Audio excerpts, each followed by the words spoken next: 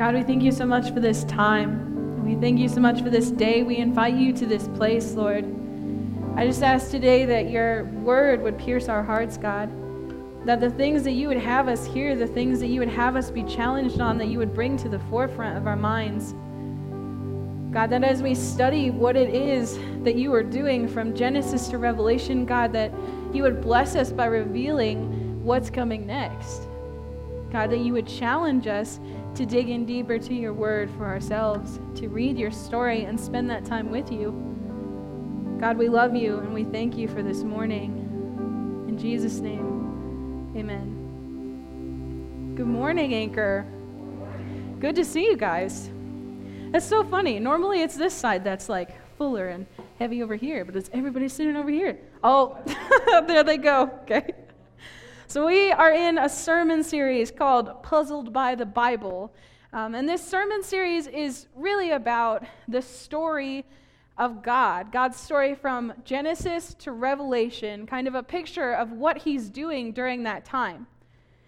Last week, we filled out a card with the different phases or movements of this, what we're calling this biblical meta-narrative, this bigger story, bigger picture. If you don't have your card or you didn't get a card, please raise your hand, put it up in the air. It's okay, you don't need to be afraid. And somebody will bring you one. And the other thing is if you don't have a Bible, raise your hand and somebody will bring you one. And if you don't have one, that's yours to keep. Okay.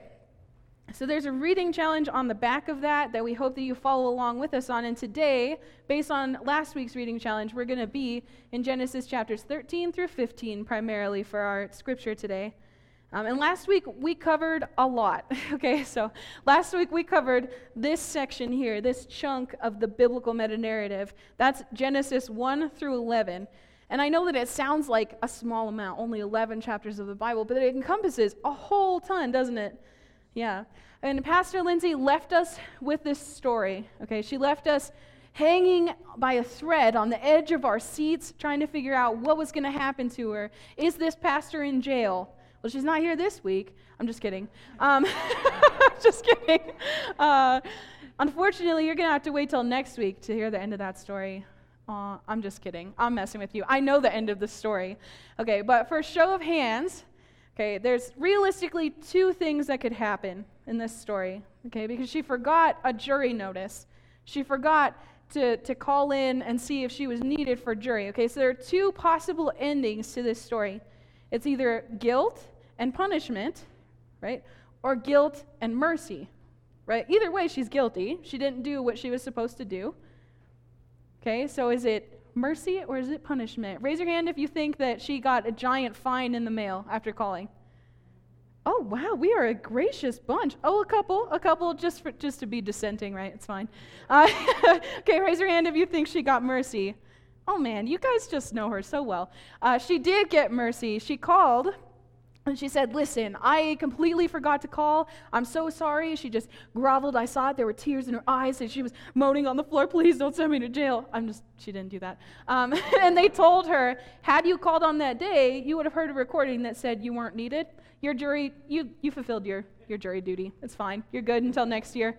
And she said, praise the Lord, right? And we do too, because we need her. Okay, isn't it incredible and amazing that we don't get the things that we deserve? Right? Because Lindsay deserved to be punished. She deserved a fine, whatever it is, jail time for not doing what she was supposed to do. That's something that we're all faced with as adults, is jury duty. Right? We have to do our part as American citizens. But God is gracious. And God went before in that situation. He went before her not remembering. And praise God that he sees that far. So last week we talked about the heart of God. We talked about this reality that God is merciful. And her story illustrates that. Today we're going to expand on that. But last week I just want to reiterate the three truths that Genesis 1 through 11 establish. The first is that God has no equal. He is beyond everything. There is no one better or more qualified to be God than God. He has no equal. The second is that sin leads to death. Sin is the reason we are no longer with God in the way that Adam and Eve were. And the last is that we are to blame for that we chose that sin, and we still choose sin daily. The next leg of God's story has to do with the nation of Israel, with God's holy people, if you will. So the 12 tribes, and this is leading up. We're almost to the peak of this triangle, right? It's the first story, though, in Genesis 12 that sets the tone for the rest of the biblical meta-narrative. So if you get nothing from today, please understand that this story paves the way for the rest of it. There's nothing else if not for this story in Genesis 12. Okay, it starts with the story of Sarah and Abraham. And we know that this is so important because Abraham is the person that all of the other New Testament writers go back to as having faith. We see it in Hebrews. We see it in Acts chapter 3, verses 24 and 25, and they say this: "Indeed, beginning with Samuel, all the prophets who have spoken have foretold these days. And you are heirs of the prophets and of the covenant God made with your fathers. He said to Abraham, through your offspring, all peoples on earth will be blessed." That's us. God's promise to Abraham means that our lives are changed. You and I, that our lives sitting here are changed. We see it again in Galatians, where Paul says in Galatians 3, 6 through 8, "So also Abraham believed God, and it was credited to him as righteousness. Understand then that those who have faith are children of Abraham." That's us. Scripture foresaw that God would justify the Gentiles by faith and announce the gospel in advance to Abraham. All nations will be blessed through you. The whole rest of the biblical story hinges on God's promises to Abraham in Genesis 12. Without the promises that God made to Abraham, there's no Jesus, there's no church, there's no us. These promises pave the way for the rest of the story to make any sense at all. So we're going to look at them. Okay, in Genesis 12, verses 1 through 4, Scripture says this: "The Lord said to Abram," also known as Abraham, his name later changes, "Go from your country, your people, and your father's household to the land that I will show you. I will make you into a great nation, and I will bless you.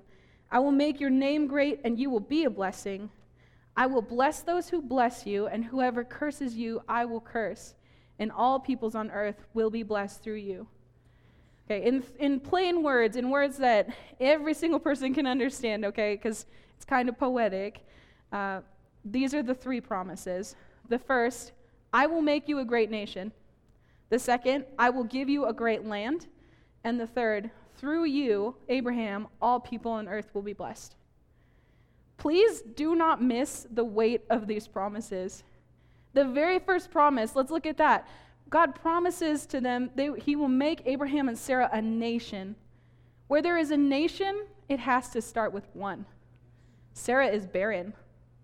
She's past her childbearing years. Without God's help, she can't conceive. Right? What a promise to tell a barren woman, "I will make a nation through you." These promises are not just to Abraham, they're to his wife as well. "I will make a nation through you," a barren woman. That's a heavy promise. But we see God fulfill it in Isaac. We see it happen. Do they wait a long time? Yes, but the fulfillment is there. The second promise is this: "I will give you a great land."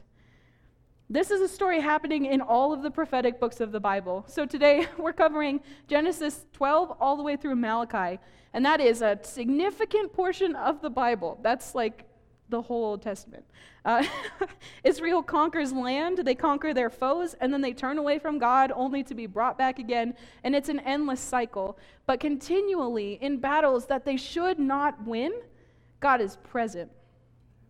In battles that seem hopeless, God is present. We see him fulfill this promise to Abraham. And they're big. These two promises are big. The Israelites spend 40 years in the desert and then spend the rest of their time fighting for land, but they get it. And then comes the third promise. Okay, and the other two were big. They were big. But this might be the heaviest one of them all. It's this: "Through you, all people on earth will be blessed." That is huge. Abraham cannot possibly see the fulfillment of this promise in his lifetime, can he? No, and he doesn't. We'll talk more about this next week, but the fulfillment of this promise does happen. As the arrow goes up, we see Jesus, right? It does happen, even though Abraham's not around to see the fulfillment of that. But let's pause here and go back to verse 1 of Genesis 12 for a minute. It says this, "The Lord said to Abram, 'Go from your country, your people, and your father's household to the land I will show you.'" Okay, let's skip to verse 4. It says, "So Abram went," and verse 9, "Then Abram set out." This very crucial story in Scripture, the one that the Messiah rests upon, the one that our salvation rests upon, begins with the faith of one man. The crux of God's redemption plan rests upon a man's commitment to God, rests upon his commitment to follow and to wait. The whole biblical meta-narrative, I need you to understand this, the whole biblical meta-narrative includes a subplot of God using man to redeem the thing that he messed up in the first place. God's whole story, his whole positioning of people is to bring us back to him. We see the whole story is about God reuniting with his people. And it begins with Abraham. Based on Abraham's life, we have a working definition of what faith is. And we need faith in order to trust God's promises. Faith is this: to follow and to wait. It seems pretty simple, right? To follow and to wait. Sometimes we get into the mindset of thinking that the Old Testament has nothing to do with our lives, that it's just kind of a dusty old book full of stories from a different time, you know. Maybe we even think sometimes that the God of the Old Testament is different than the God that we see in the New Testament. But it's not true. The point is that from beginning to end, God is including us in his redemption story. From beginning to end, his actions might look a little different, but his story is all there for us. He is the same, and it is not a dusty book. And I need you to look at this, okay? Just look. I'm like so excited about this. I love teaching. And I need you to write a word. If you have your little card, which you all should have your card, I give you an opportunity. Okay. Right in the middle, mirror.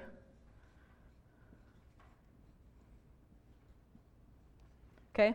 Because what's happening in this whole story, this whole bigger picture of the Bible, what's happening is that as we go up, we hit Jesus, okay, which we're going to talk about next week or in the next couple weeks, okay? And then we come down, right, in the new covenant. This is the story of the Bible. This is the timeline that Lindsay gave us last week. Okay, but what happens is that everything is mirrored, right? So where there is God and man in the garden, right, over here at the end of the story, we know how it ends. God tells us in Revelation, it ends with us redeemed with God, right? So where there is the world judged and purified by water, in this case by Noah, as we talked about last week, next time it's going to be by fire, but it happens again. We see that in Scripture. Okay, so the 12 tribes of Israel, that's where we're at right now. That start with Abraham, where we're at right now in our story. That's mirrored. I cannot stress to you enough how important it is to glean an understanding of what's going on in the 12 tribes of Israel right now. Because this position right here, leading up to Jesus, right, we've gone through after Jesus, we've seen the church, this is where we are. We're in a time of waiting. We're in the same position that they were in, but on the other side of Christ, okay? So now that we've established that, let's keep going. Verses 4 and 9 tell us that Abraham had faith, right? They say he went. He set out. After God told him what was required of him to be blessed, Abraham did what he was asked. He went. Okay, I'll pack up my stuff. I'm going to go. He went. If you read further into this story, you'll see that Abraham did follow God, that he waited on God. And Abraham, it cost him everything. He had to leave the life that he knew, his family, the people that he belonged to follow God into the desert, to follow God into a place where there didn't seem to be hope from the outside.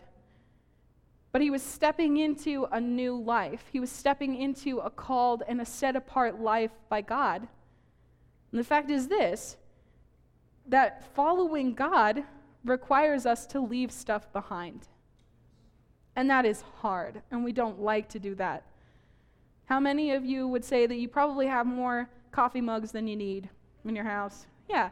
How many of you would say, you probably have more shirts and more pants than you need? Yeah. We don't like to get rid of stuff, guys. I know that. I'm the same way. I raise my hand on both of those.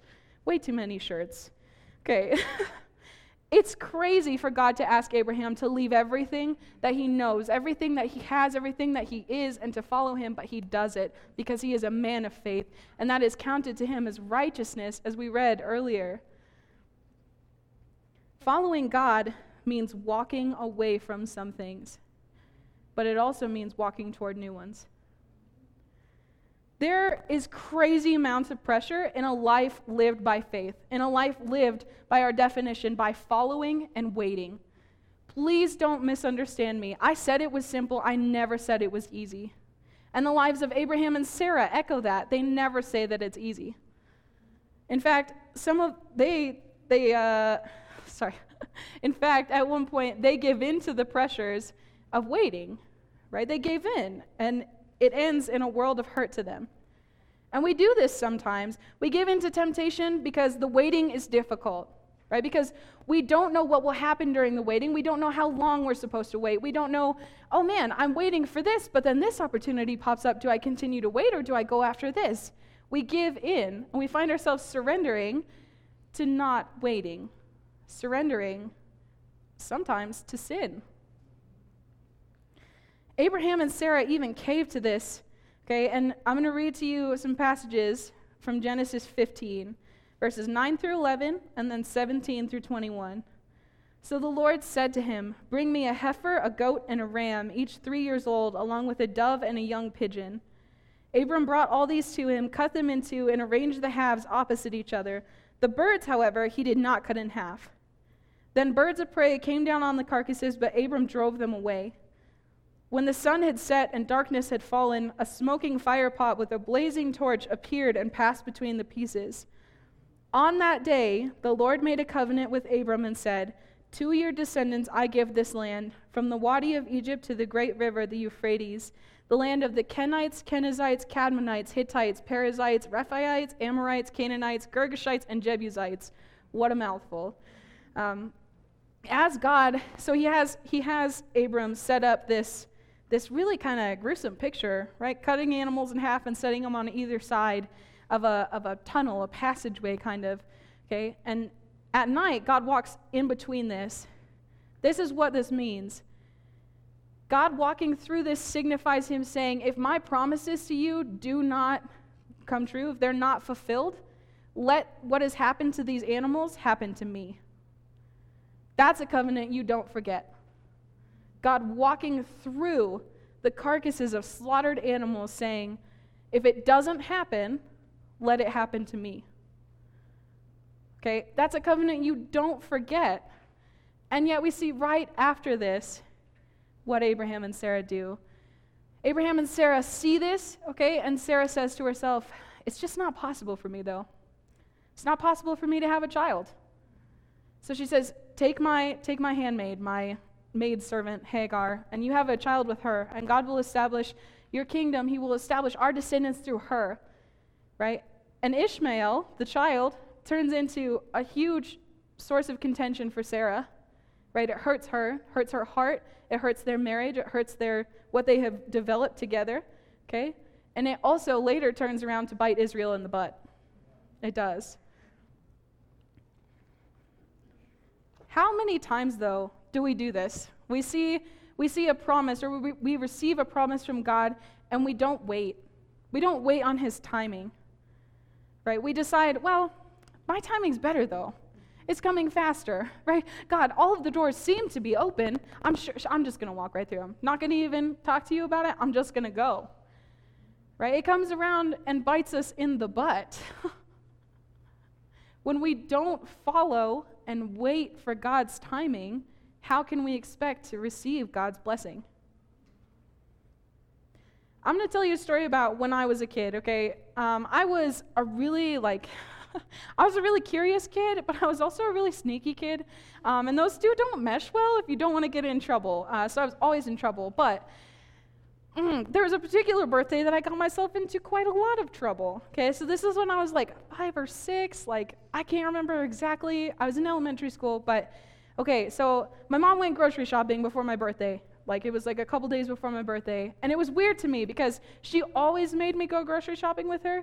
My mom and I share this thing where it's an equal pain to us to grocery shop. I don't know what it is. It's just I just don't want to be here, man. I don't want to be buying this food. Can we go home now? Okay, so I would push my tiny cart because Jubilee had these little ones. They were so much fun. And she would put stuff in it to make me feel like I was contributing, doing something. So it was really weird to me that she didn't take me with her. So my little alarm bells were going off. I said, something's up. I know it. I just know something's up. Okay, when she got home, she unloaded all of these groceries into our kitchen, and she didn't let me help. And that was my second warning flag, right? Something's up. My mom is up to something. That was a chore and a half. Who likes to, okay, so it's one thing to go grocery shopping, am I right? But another to put the groceries away. Oh, drives me nuts, okay? She didn't let me help. She said, no, go play. I said, yeah, okay, I'll go play. I'll watch you from across the room with peepers of steel. And so I watched as she unloaded these groceries, right? And I see her, everything looks normal, and then I see her place something between two boxes, smack them together real fast, and then shove it all the way up on the very top shelf of one of our cupboards. And I knew. I was like, that lady got me something for my birthday. Hey, okay? And that's when I started developing a plan, right? I woke up before my mom in the mornings, because kids somehow seem to do that, and then as we age, we lose that. I don't know why, okay? But I woke up before her, and I was like, great, I'm going to get this thing. I don't know what it is, but I'm going to get it. And my plan, my thought, was I'm going to see it, and I'm going to be so excited, and then I'm going to put it back, and that's going to be it, okay? So I pull out all of the drawers on the bottom. I climb up on top of the counter. I open the cupboard door, and I'm reaching. I'm not that tall. I'm still not that tall, right? So I'm reaching. I'm I just need to touch it. And I'm feeling around it all feels like food. And then that does not feel like food. Crispy packaging, plastic, great. And so I reach, and I grab it, and I pull it down, and I look, and I'm staring into the face of the most beautiful Barbie I've ever seen. Oh, she is so pretty, and I just want to play with her. Okay, and I look at her, and I'm like, man, this is where my plan ended. I did it. I got her. I found her. I see her. We're good. But it wasn't really enough to just see her. I wanted to play with her, so I thought, well, okay, let's go off script a little bit, and I'll take her out of the box. But I'll just play with her one time.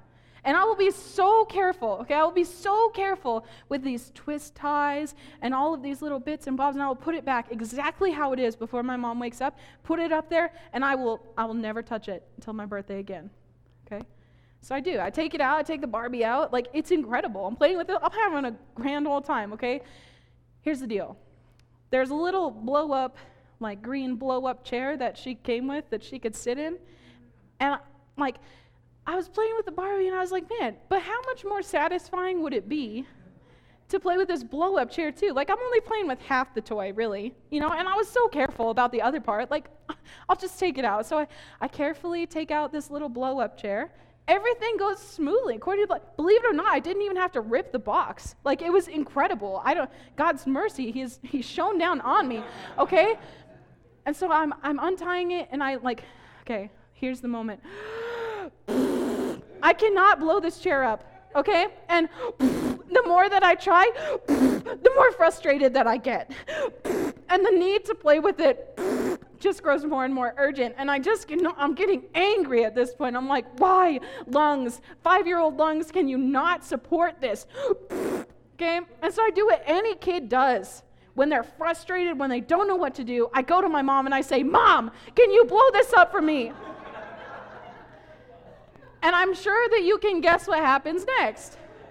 She did not blow up the chair. She blew up, right? Boom! That was it. I got myself into a world of trouble before my birthday. Okay, because you can bet your bottom dollar this, I didn't trust my mom's timing. Right? I wanted it now. It was guaranteed to me. It's a birthday present. It happens once a year. You know on your birthday, when you're a little kid, you're going to get your toy. Okay? It was guaranteed to me, but I didn't trust that timing.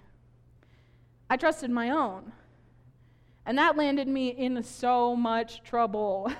I did not see that Barbie for like a week and a half after my birthday. Could not have it. Wouldn't let me play with it. I understand, it is what it is. It still hurts me to this day, but even as a child, I demonstrated what happens when a person focuses on the pressures of waiting. The waiting becomes unbearable. And the same is true for us spiritually. When we focus on the pressures of life, the promises of God seem to fade. But the opposite is true. If we focus on the promises of God, the pressures of life seem to fade, don't they? By not waiting on my mom's timing, I not only robbed myself of a great birthday, I robbed my mom of a blessing of her own. Our definition of faith, as demonstrated by Abraham, is to follow God and to wait for his timing. For some of us, waiting looks like spending time in the mornings before you do anything else with God. Maybe it means because the satisfaction is so real, just hopping out of bed and checking things off of lists, right? I'm going to go to work. I'm going to get there on time. I'm going to get that coffee. I'm going to get this paper done. I'm going to go. Right? The satisfaction is so real to just check things off, but maybe waiting means to put that aside for 10 minutes so that you can spend it with God. Or maybe this is you. Maybe waiting for you looks like being intentional about your Sabbath. Looks like before the other things that you do on your weekend, you spend that time with God. That you set aside a Sunday maybe. Maybe it's a different day. I don't know. But that you set aside a day where you stop, you pause from life, and you say, God, I trust you. I trust you with my time. I trust you that today, when I spend it looking in your face, I will not be worse for the wear tomorrow. Maybe, and this is a very practical one, maybe for you it could mean purity. Maybe it means waiting to be physically attached to another person before God's timing, before God says it is right, which is covenant relationship. Whatever it is, please hear this truth. Sin leads to death, just like we said last week. And just like this rubber snake that we talked about last week, we often handle it, and we handle it in times where we feel pressured, where the wait is too long in our eyes, where we just don't trust God enough. I know that you promised me that, and I can't wait for it. So instead, I'm gonna handle my sin like it's not dangerous, like it doesn't cost me something every time I touch it. Don't you want to live a life of God's blessing? In order for you to do that, you have to live by faith. You have to follow God and to wait for his timing. I have 2 questions for you this week. What is it that you need to walk away from in order to follow God? And what do you need to walk toward? Pray with me. God, give us faith like Abraham. Give us faith to march into places that seem hopeless, but with the glory of your name on our lips, knowing full well that what you promise, you deliver. God, change our hearts, change our minds to be receptive to the ways that you lead us. God, to be challenged by your word, to be challenged to grow in faith. God, help us to follow you. Help us to leave behind the things that we need to let go. Help us to wait well, with patience, with grace, doing in the midst of Scripture that there is not a single moment that you are not present, that your story is one of redemption, of you coming and meeting with us, of you redeeming us, God. Please change our hearts. Let us follow you. Let us leave behind what needs to be left and follow you. We love you. Amen.